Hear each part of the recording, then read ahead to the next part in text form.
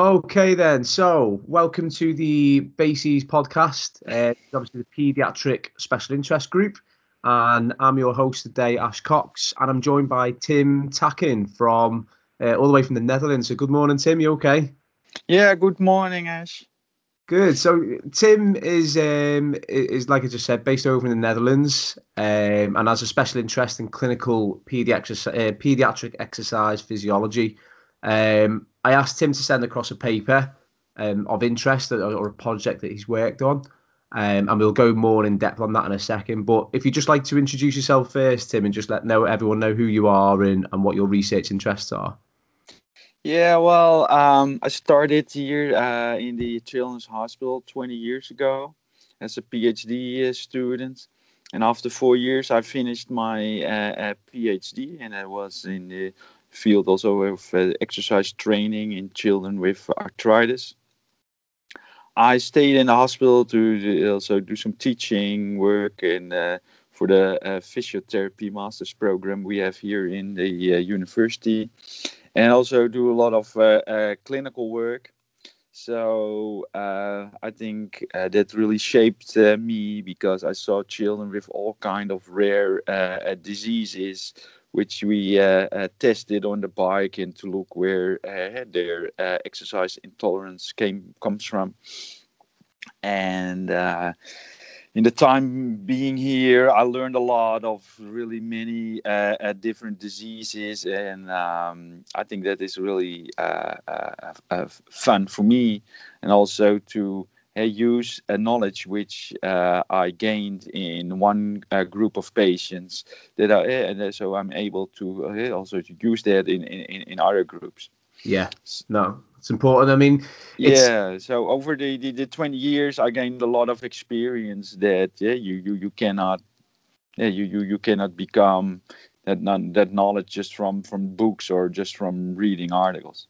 No, no, certainly not. No, and that's why I think it's important. Obviously, we put this podcast together because there's certainly when it comes to pediatric exercise physiology, and that's without addressing chronic conditions, that it's so complex that you're not going to get everything from just reading the book or reading the article. I mean, just going into the paper that you conducted. So, could you give us a bit of a brief introduction into that? So.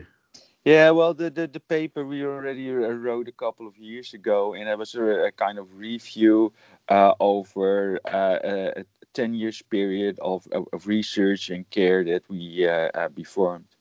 As I said before, I started here like 20 years ago, and during that period, I did a lot of different studies in different patient groups, and the paper kind of summarizes 10 years of work.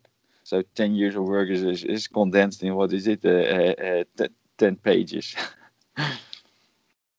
Nice work, nice work. Um,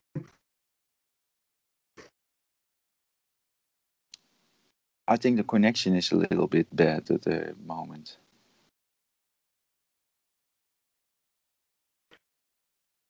two, Oh, you I got us cannot there? see. Tim? No, No. no. And now it becomes better. I see you move Yeah, again. Yeah. there we go. Is that better? Yeah. Yeah, cool. Okay, yeah. So I was just saying, so the paper itself looked at obviously different sort of disease areas, and a lot of it was assessed using sort of maximal, well, not maximal oxygen uptake. That's what we're trying to avoid, and we were looking at more of the VO2 peak in children and adolescents. Can you just explain why VO2 peak is a better measure of aerobic fitness than VO2 max? Well, there's a whole lot of debate about VO2 peak, VO2 max, and people Mm, are discussing that for days or weeks, and they don't agree at the end. I'm really kind of really a practical guy, and I think VO2 peak, or the highest value that you can measure in a subject, that is the most important, yeah, and it shows what somebody can do at that moment, and whether it is not really cardiovascular maximal. I've seen patients who have really a quick fatigue of their legs, so the heart and the lungs are not taxed maximally, but it is their true maximum. And if you Yeah, test them a week later, often they have exactly the same exercise tolerance. So it is repeatable, and that is what they can do at that moment. So, and that is for me important also to explain why they are unable to do the same exercise as their peers. That's why they cannot keep up with the pace during the PE lesson or during sports after school. yeah, So so I don't like the whole entire debate whether it's max or peak. That is what somebody can and what he shows at that moment, and I try. And it gives me some data to explain why they are coming with exercise intolerance complaints. yeah. That's good. And I guess like with everything kind of science based, it's getting that consistency as well across the board. So, I mean, from my side of things, if someone's measuring VO2 peak, then that's how it should be stuck with, throughout the protocol. Because a lot of your work is quite longitudinal as well. Is that right? Yeah, I've done many tests also in the same children who I see like annually or biannually, and I think if you do the test, if you perform it in a good way, the results are really consistent. Yeah, And uh, inexperienced labs, there you see many fluctuations in results, and that is I think is sometimes a problem. I mean, yeah, when you work in a clinic, if you see like cardiac physiologists, it's my experience in the Netherlands. They often say to patients, "Oh, you can stop. I've seen enough. You reach like 85% of your predicted maximal heart rate. It's enough. This is your max." Well, that is kind of untrue. Because if you look at heart rate in adults, but also in children, the normal range is so broad. You should yeah, really push somebody to his own limit, and that is important. yeah. Yeah, and obviously with all this as well, I mean, we're talking a lot about the physiological responses, but there's a very subjective element to this as well, where some people can just push themselves beyond what we think is physiologically possible as well. So I guess it allows us to push that a little bit further as well. Yeah, that is, I think, a really important point that you address. And what I see that there's many children are not experienced to give a maximal or a near maximal effort. Yeah, All the children are sitting behind screens, do not do any exercise. And I've had children who were during puberty, so they were 14 or 15 years of age, and they said, "Oh, Mr. Tim, I start to sweat." I think, and in a kind of panic way, I think, hey, what did you do?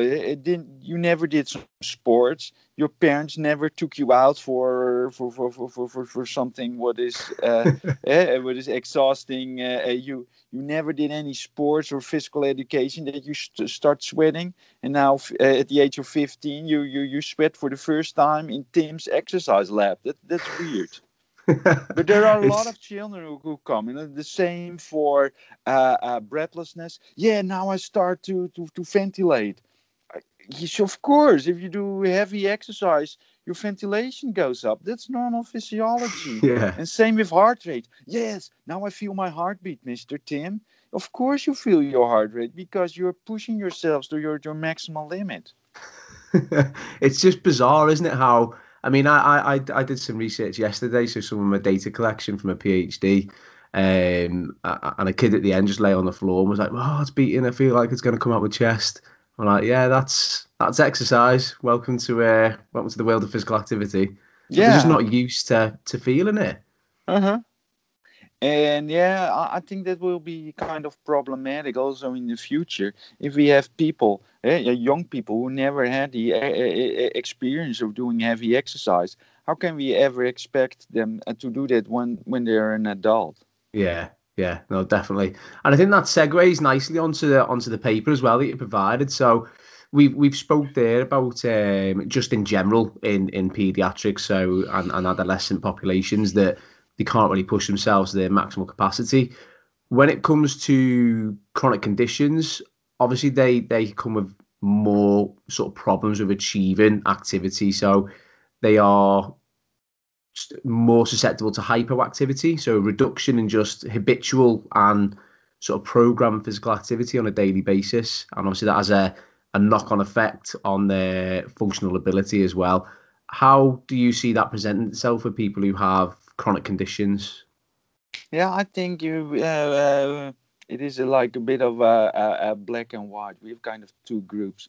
We have children who have to give maximal effort just during activities of daily living. I've seen Yeah. children with a heart rate of about 210 when they were just doing a 6 minute walk test. And a 6 minute walk test should be like a sub maximal exercise test. But Yeah. somebody who walks with a heart rate of 210, well, I cannot say that they are performing at a sub-maximal level. Yeah. So these are like children with more like neurological conditions like spina bifida or cerebral palsy. The strain of these daily activities is really high. So they are really used to do activities on a really high percentage of their own Mm. maximum. But on the other end, we also have children who are kind of protected all day. And I see that also in our population of children with heart disease. Yeah. Once a teacher or a PE teacher or the trainer knows that child has a heart condition, everybody thinks, oh, we have to slow them down. Don't have them to get them out of breath. Don't have the heart rate really high. If they have to do something, some real exercise, they say, well, sit on the bench and count some laps of others. This kind Terrible. of way. And I think, come on, these kids should be stimulated to do also high intensity exercise because it's really important for them. Yeah. And we as researchers, we are doing all kind of studies showing that high intensity training is really important, and that is really, I think, the best for your cardiovascular system. And on the other end, the people out there in the field are subscribing inactivity to these children. So there is a really big a gap that we should close.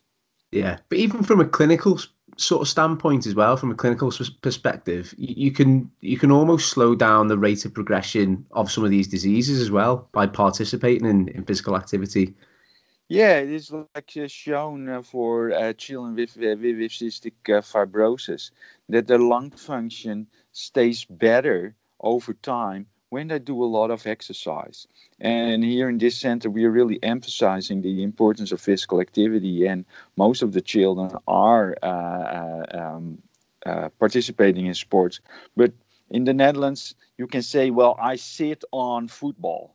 And Yeah, that you participate, that means you participate in football, but actually they often sit on football because also there, oh, you have a chronic condition, well, you can sit on the bench, and also there, when it's becoming strenuous, they say, well, slow down, sit down. And yeah, that's again not the way we should treat these children. They should no, not at also all. be pushed to the limits. Yeah, yeah, and even for their mental health, that's going to pay off as well long term. It's not nice to be sidelined at all. So Yeah, good. this shouldn't be sidelined. No, not at all. No. So as I look through your paper, and what I'll do is I'll link to this paper as well on Twitter, just so people can follow this through, I guess, as they're listening to the podcast. So the first kind of point that comes up is juvenile idiopathic arthritis. Sounds very complicated, Tim. So could you give people a bit of an overview of what that is and what your paper discusses? Yeah, well, if you look at juvenile arthritis, everybody think, well, arthritis is something for old people, but Mm, also in children, they can get arthritis. So they have inflamed and painful joints in their knee, ankle, hands, elbow, or whatever. And when we started when I started my PhD, then at that time everybody was also bed rest, and children were in the hospital for weeks and weeks when they had inflamed joints. And Yeah. we first started with with medication like paracetamol, and so to get rid of the pain. And nowadays, that kind of happened also at the end of my PhD. Newer medications came in, the biologicals, and it changed, I think, the entire treatment of these children. Instead of children who are kind of disabled Yeah. with a lot of joint damage, we had children who could participate in everything because they got those biologicals. And nowadays, we don't see any or not that many children with disability because of a joint damage.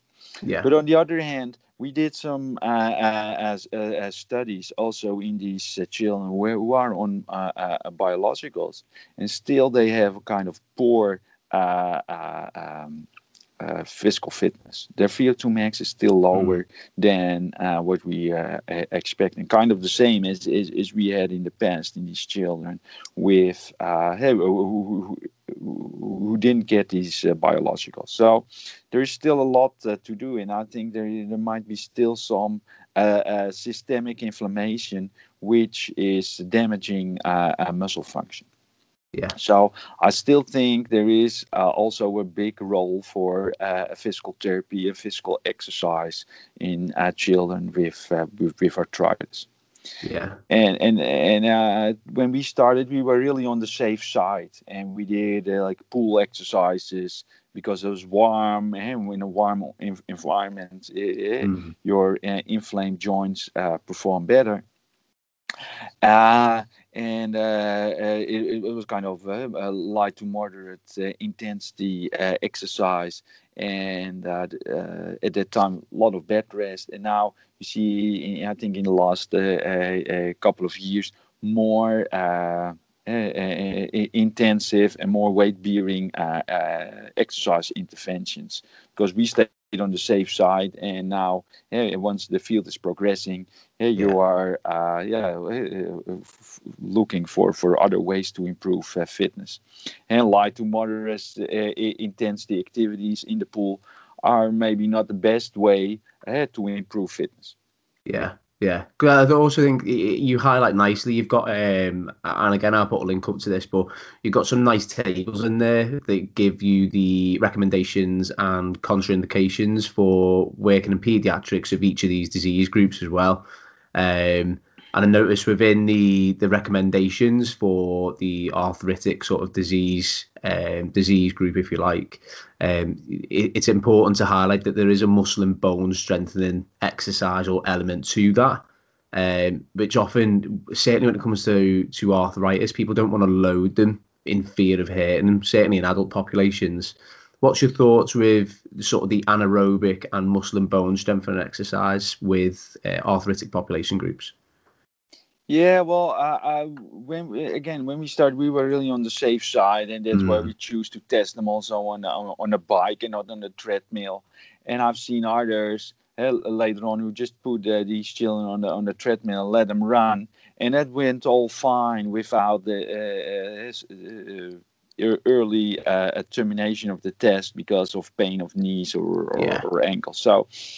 I think strengthening of muscles and bones is a good idea. There's also an idea in children with hemophilia to do that, because if you're strong muscles, it also kind of protective for your joints. Because muscles will take high shocks for example. So I think that muscle strengthening is also a good idea to do in children with arthritis, but also in other diseases. Yeah, yeah, sure. And there's some common sort of themes as well throughout all of these disease areas that we cover. And always physical activity is in there.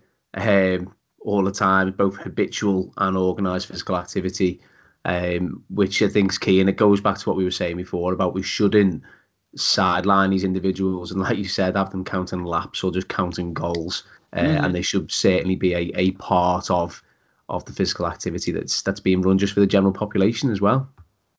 Just Yeah, an extra yeah. consideration, I But guess. now we have new physical activity guidelines for the general population in the Netherlands. Yeah, It came out last year, and also there it stated that children should do 3 times per week bone and muscle strengthening activities. And yeah, I think we focused a lot only on moderate to vigorous activity, but also strengthening of bones and muscles is really important, and especially in a diseased population where we see that they have like a shift in body composition, more fat, less muscle. yeah, Strengthening of these muscles is really a good idea. yeah. And as well, I think, I mean, slightly off on a tangent here, but sometimes people overlook that you can also elicit a moderate to vigorous physical activity response, whether looking at heart rate or whatever the indicator is that we're using. But we can also elicit that response when conducting muscle and bone strengthening exercise anyway. And they shouldn't be always looked at in isolation because the intensity can still be there with the muscle and bone work.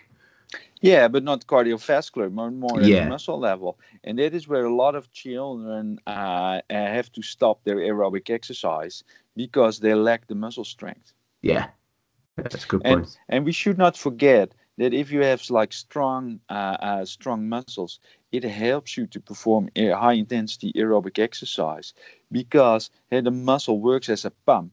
So if you have strong muscles, your muscle pump performs better, and more blood flows back to the heart, and you get a better cardiac filling, and with that a higher cardiac stroke volume, and that enhances the oxygen carrying capacity of your circulation.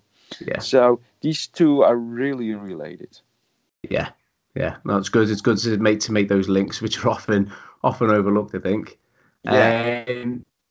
I mean, moving down the next area, uh, uh, osteogenesis.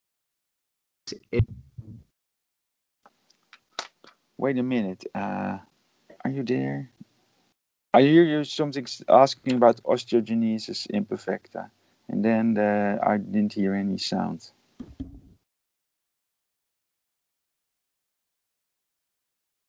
Yeah. Errors. We got it. Yeah, I think you're back. Yeah. Yeah, So yeah, yeah. Yeah. yeah. So looking at the osteogenesis, and for those listening, by the way, Tim is in the Netherlands, hence maybe the delay on the Skype call.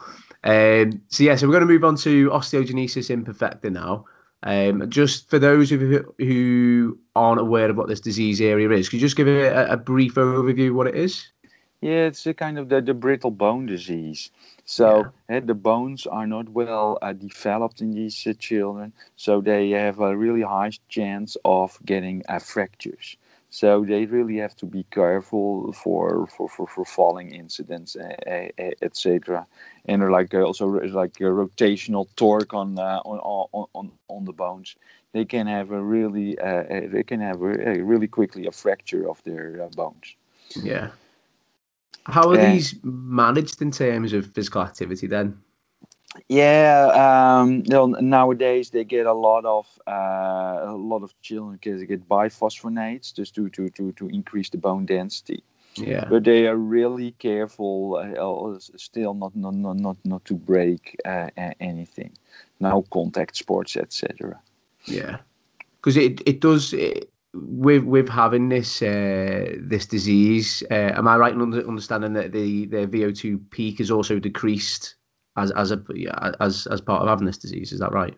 Yeah.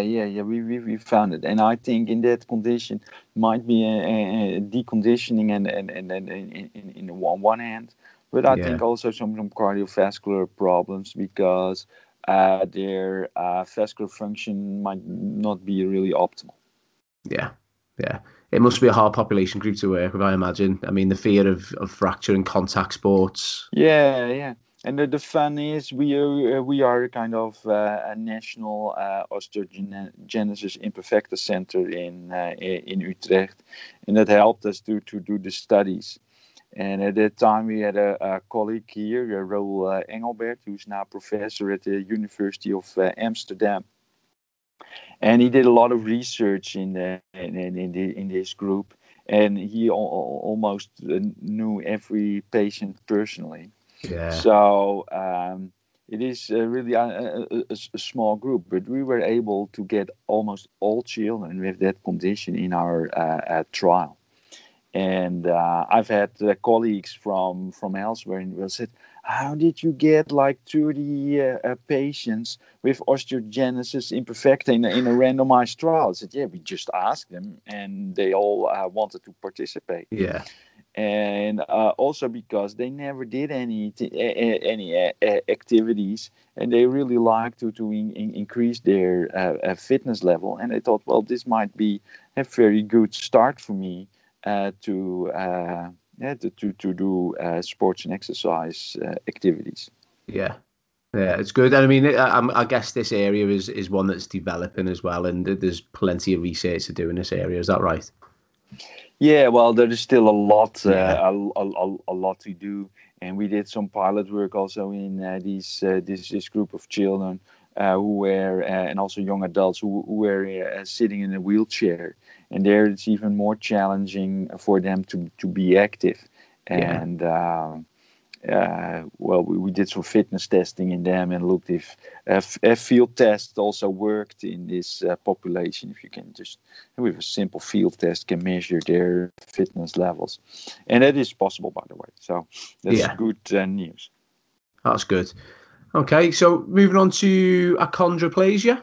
Mm-hmm. So again, this is probably, I mean, this is the first time I'd come across this myself when I read over your paper. Could you explain to the listeners what this disease area is?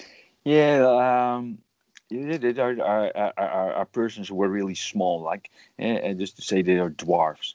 Yeah. And so if you look at their the body composition, they have really small legs, quite large thorax, and a big head.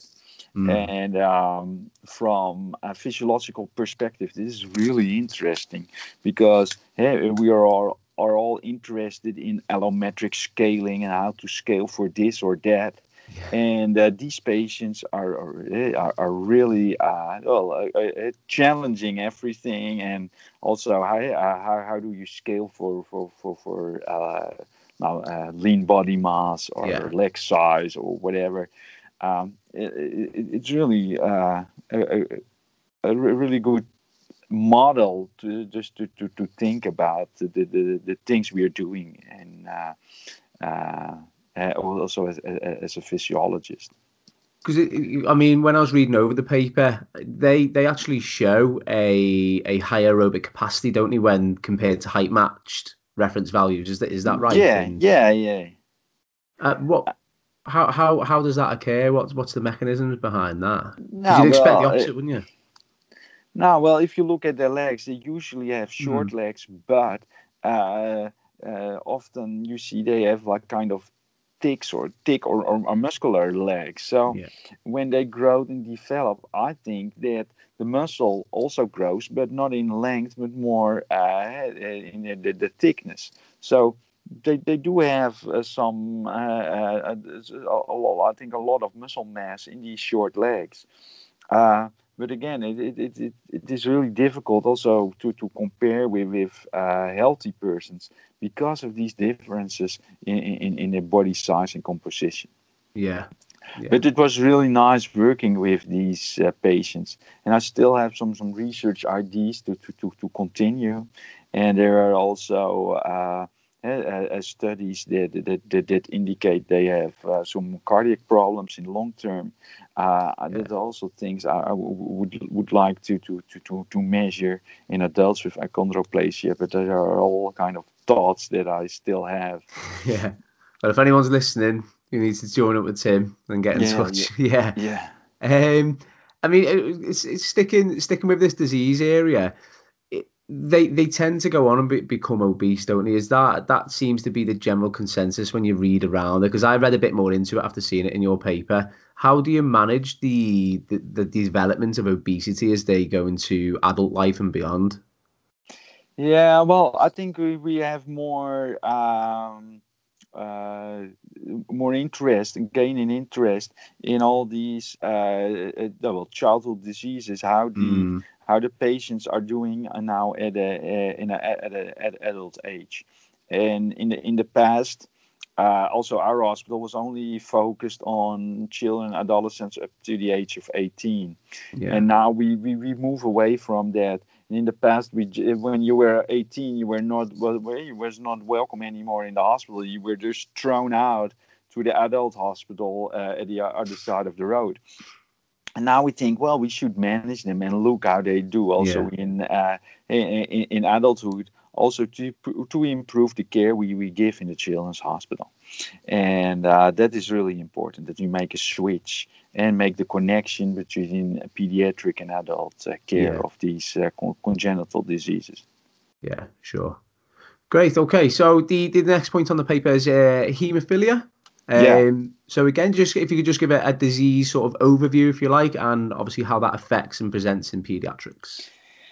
Yeah, the hemophilia. Well, we see that only in boys. It's a genetic disorder, and it's a bleeding disorder. So they are missing some factors in their blood, and by that the bleeds don't stop or stop really poorly. Mm, So people are also really careful for doing contact sports, getting bleeds and blue spots because the bleeding stops really difficultly. yeah. Uh, well, we see really a lot of differences between the past and now because we have good medications nowadays for good factors that replace your own bleeding factors. So you can just lead a kind of normal a life. That's what we do in the Netherlands. So we gave every day or every week a few long-acting medications, so you're protected kind of the entire day. Other Yeah. countries don't do that because it's quite expensive. It is Yeah. really quite expensive, real expensive. Other countries just give on a demand treatment. So if you think you got you fell and you think, well, I've got some bleedings, I inject myself. Yeah. So that spares a lot of money, but there's a price you have to pay for that because people have or might have more like joint damage and Yeah. than the children who have who are protected every day. Yeah. I mean, and just looking over the paper as well, there's these people can live fairly normal lives in terms of their physical activity participation. Yeah. We had a really several funny guys in that study, and one as when his parents were joining him for the interview, he said, "Yes, I go to the gym and I do only some safe exercises in the gym." And when his parents were gone, he said, "I always tell them I go to the gym, but actually, what I'm doing there is kickboxing." So he was doing kickboxing classes there. He said, "I'm protected with the medication I get, and I like to do the kickboxing." And Brilliant. so um, uh, they're doing more than what we want them to do. Yeah. Yeah. But Sure. Yeah. also there we are really on the safe side, and also like the patient organization, they're really also on the safe side. When we finished one of these early studies, we had an American football team in at that time in Amsterdam, the Amsterdam Mm, Admirals. They said, well, we can give these kids a clinic. They wear these big equipment of us, and all the hemophilia boys who participated in the study, they can get a American football clinic. Now, then we suddenly got a call from the from the patient organization. Said, "What the heck are you guys doing? And how do others perceive how hemophilia patients are doing? And you should not give that as a sign that we can do everything." And that's really a bad exposure also for our organization. So I think that it's a really nice example of how we kind of sideline children, and especially boys. They like to they do some risk taking activities, and if you prevent them from doing that, well, that also kind of hampers their development. Yeah, of course. Yeah, there's definitely a psychological underpinning if we restrict the risk-taking sort of activities, then it's going to have other knock-on effects that just aren't physiological. Yeah, so it's very important. Yeah, it sounds interesting that though. I'd be keen to see how they performed on the pitch. Yeah, it's good. Moving on to cerebral palsy then. So again, I think more people know about this disease area, but if you could just give us a brief introduction to it again as well, that'd be great.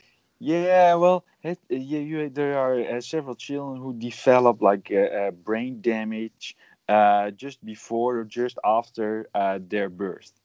So they have like something happens, or a part of the brain doesn't get them oxygen, or so. So they have they get some brain damage, and often that's accompanied by spasticity. So they have like a spastic arm or legs, or two legs, and problems with moving. So with some are able only to walk. Some have to walk with an aid, so with a rollator, for example, or are wheelchair bound. Yeah. And we also have some children who are able to run. But that's you have to place that in perspective. They are not able to run like 15 kilometers an hour. That is like 6 or 7 kilometers an hour. Yeah, sure. Yeah, is it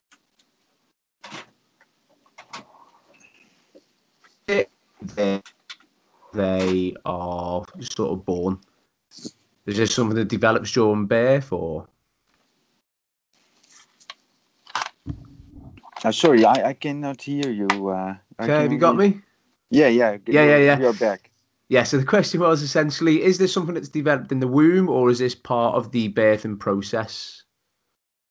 Yeah, it's just I think part of the process. Yeah, okay. With these individuals, obviously their motor control and coordination is impacted. Are there any activities where we can enhance their motor control and coordination when delivering physical activity?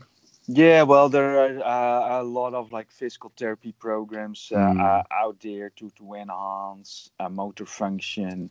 Some people are like taping the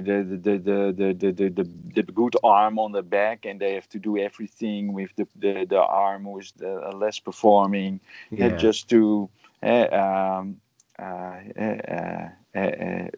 exercise the poor performing arm, all these kind of things. So we think we can improve it. Yeah, and I think that day-to-day living on for these as well, they're sort of the work that they have to put in just to function on a daily basis, and the calories they expend, I guess the energy they expend just doing normal day-to-day activity can be significantly higher as well, can't it? They're like many of their the activities they do on a really high level of their maximum exercise capacity. Yeah, and I guess that's important for anyone who's working with these individuals to take into account across the day when trying to link up the energy in, energy out balance, if you like. Yeah. When we first started with the physical exercise testing in these patients, others said, well, why should you measure cardiovascular fitness? because they're so limited. Some of these kids are only running 3 or 4 kilometers an hour on maximal speed. Well, they're limited by their muscle and not by the cardiovascular Yeah. system. And then we started measuring it. At that time, I just bought a mobile metabolic card, and I Yeah. was able to measure oxygen uptake and heart rates, etc., in field conditions. And also when they're just were able to run 4 kilometers an hour, they were on a really high percentage of the maximum oxygen uptake or maximum heart rate. I've had subjects again who had a heart rate over 200 beats per minute just when they were running or Yeah. at a peak speed of 4 kilometers an hour. So it was really cardiovascular demanding. Yeah. And that's what they also do with daily life. They often have to perform at a maximal or near maximal level just to do daily exercises. Yeah, sure. And am I right in thinking as well that when prescribing sort of exercise programming that they do favour the high intensity interval training sort of modality, if you like, they tend to respond quite well to that. Is that right? Yeah, yeah. We also recently did a study with high intensity interval training with mainly children with cerebral palsy, and it works really fine. And especially in the ones who were able to walk or to run, high intensity interval training, just do like 30 seconds all out exercises Yeah. with 1 or 2 minutes of rest works really fine. For the children in the wheelchair, it's much more difficult because 30 seconds might be too short for them to have a Mm. good training stimulus for the arm muscles. So we have to think about another training paradigm for those in a wheelchair. But for those who can walk or run, interval training is really effective. Yeah. Yeah. That's great. And it fits in as well with um able-bodied, I don't like using that term, but people who aren't suffering from a disease area, people like to engage in high intensity interval training anyway. So you can kind of put the two together and they can almost take part and participate in classes that are indicative of what everyone's doing in the gymnasium environment anyway. So it makes them more part of the community, and from a psychological standpoint, again, it's a lot healthier for them, I imagine. Yeah, and I think if they just exercise like moderate to vigorous, the training stimulus for the muscles per se is somewhat too low. Yeah, yeah. Spina bifida then, so that affects, if I'm right, it's about 1 in 1,000 births, I believe I read. Yeah, these numbers are also going down because Yeah, mothers know if I take folic acid, the chance of getting a child with spina bifida is reduced. And nowadays in the Netherlands, all mothers get after 20 weeks of pregnancy, they got an echo, and when they yeah, see that that the spinal cord is not well developed, you can also say, well, I'm considering not to take this child. So yeah, with that in mind, we see the number of children with spina bifida are reducing in our country. that's good But news. in other countries, it's still there, also in the developing world. Mm, mm. So, I mean, how does that present through childhood and adolescence? What impact would that have on the physical activity? Yeah, well, this is the same as with cerebral palsy. Yeah, If you have an not well developed spinal cord, and you have a kind of lesion in your spinal cord, and yeah, your feet and the muscles in your legs are not well developed and coordinated, it gives a major impact on daily functioning. yeah, yeah. The next disease area, or there's two disease areas left really in the paper that I'd like to cover. So the next one being cystic fibrosis. So it's quite common. I think it's one that a lot of people know about or parts of. Again, could you just explain what it is and how it presents, and then maybe the knock-on effects on physical activity? Yeah, well, it's a chronic lung disease, and you get a Mm, lot of inflammation in the airways because the mucus in the airways is not well cleared, so you get it gets stuck in the airways, and that's why you get that inflammation.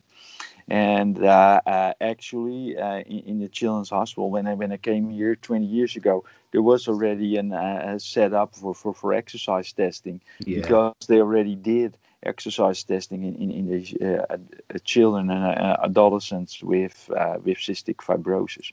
So that is one of the groups of patients where there is also around the world a lot of knowledge about the importance of exercise and exercise testing, and the yeah, results of exercise testing also for in the clinical care of these patients. And there's also a group where, because we know it's really important for them, where we push them to do sports and being active. But it's not always that easy for these patients, of course. yeah. I mean, am I right in thinking that the better we can get a base aerobic level of fitness, we can actually slow the rate of disease progression a little bit and enhance Yeah, their yeah, life? there is a real also strong correlation between fitness and mortality, Mm, and also fitness and hospitalization in these patients. So patients with a better fitness live longer. yeah, So it's really important to optimize their fitness levels. yeah. Yeah, and I think with these as well, it's quite important to reduce their sedentary time and just to keep Yeah, them yeah, yeah, ticking over and throughout the day. hmm sure. And nowadays we have got all new kinds of medications, new treatments for some of these genetic mutations. There are different genetic mutations involved in this disease. There's not one CF. Yeah, So you need different treatments for that, and newer medications become available. Um, and we looked recently at the fitness levels and body composition of patients getting one of these drugs, ivacaftor. And well, on the one hand, you see improvements in lung function, yeah, saying, hey, that's good. But if you look at body composition, they gain a lot of fat mass, and on the other hand, their fitness is lower. So it's good for your lung function, but not so good for your fitness. And we think that that's one thing we want to study in the near future, is yeah, how can we improve these fitness levels and also stimulate physical activity. And I know from some of these patients in the UK, some of the girls, they stopped using the medication because they thought, hey, I'm becoming fat. So yeah, girls don't like to become thick yeah, and adipose. So exercise and also nutritional advices are not something from the past, but also remain important now and in the future. yeah, yeah, sure. And then the childhood cancer as well, isn't it? An interesting part of this paper. I mean, for me, the one that I was aware of before reading over it, or the most common, was leukemia. Certainly in children sort of age 0 to 19, if we're going to categorize it like that. Could you just again expand on childhood cancer and how that would affect their participation in physical activity? Yeah, at that time, when we wrote the paper, our experience in cancer was quite limited, and that Yeah, was also because our center in the Netherlands was really a small center, also compared to others. But since May 19th last year, we have a new pediatric cancer hospital near our hospital at the opposite side of the road. And me and a colleague, we work there as exercise physiologists for 1 day a week, and we see amazing things. I recently had a boy age of 18 with a peak oxygen uptake of only 11 mils per kg. I've never seen that, even not in our patients with severe Yeah. congenital heart disease. So during chemotherapy, I think everything is affected. Well, Mm. mitochondria are killed, heart function is lower, vascular function is reduced, and it all adds up to these kind of values. Yeah. So in the last year, we have tested many children during chemo, and well, we have learned amazing things. Yeah. So I think that is really also important for other physiologists living in other countries to make a connection with these groups of people caring for children with cancer. And exercise is really important, not only during chemotherapy but also after the treatment, to regain again in fitness. Yeah. Yeah, sure. I mean, during treatment, is there anything that these individuals can do? I mean, you're talking about the oxygen uptake being super low. Yeah. Well, usually, you're feeling really bad during Yeah. chemo, but in the hospital, Princess Maxima Center, we have everything in there to have them active. We call them maximal active, and we tried everything. We have a really nice exercise room. We have a kind of play garden for the younger children. We have people there who go to the rooms of the children and do whatever they can do in kinds of activity and Yeah. exercise with these children. It is really is important. Yeah. And I think I hope maybe some people also from nutritional sciences are listening, and I think there where we can meet up and should collaborate Yeah. better. That we have good food at the one hand, no junk food, and exercise, and combine it and have the best of both worlds. Yeah. No, that's I think that's really important. The multidisciplinary sort of action that's taken after this podcast. That's the idea of putting these together. And I think the closer we can work together across all the disciplines, the better the outcomes for the Hmm. patient really at the end. Um, Sometimes I think we miss that as researchers and academics, and we miss the practical application of the work that we do. Um, I think really, we've gone to quite a lot there over the past hour. It's been an hour already. Time flies and you're having fun. I think we've got to understand that obviously each of these conditions that we've covered, they all have their own sort of nuances and sort of reactions against physical activity. And we have to take them into consideration and how they may impair their functional capacity moving forwards. Such as the expression of VO2 peak is reduced in a lot of these pathologies. And it's important that obviously we take that into account moving forward. Just looking in your paper, you allude to obviously the basics of, and again, sometimes we overlook it, of frequency, intensity, time, and type as the areas to address when considering putting together an exercise program. Could you just sort of build upon what you kind of apply or what you could apply to everyone who we've covered? I know that's a hard thing to do, but everyone is a blanket statement in terms of conducting physical activity. No, I would say no, not everyone, like 99%. Also, Yeah. normal population, but also the children with chronic Mm, disease. Well, somebody may came up with some exceptions, but 99% the children, we do want to adhere them to 1 hour of physical activity a day. Have some bone, the bone and joint strengthening exercises like yeah. 3 days a week. That is kind of the basics. That's what we expect from everyone, and that's a minimal level. And above from that, if you're doing poor, you should do something extra, and you should train. Yeah. And in the past, we've seen all kind of protocols. People were training once a week or once a fortnight. That doesn't work. You Yeah. really should do a minimum of 2 times a week. We recently published a study. We looked at the effects of sports on your cardiovascular health, for example. And also there, once a week is not enough.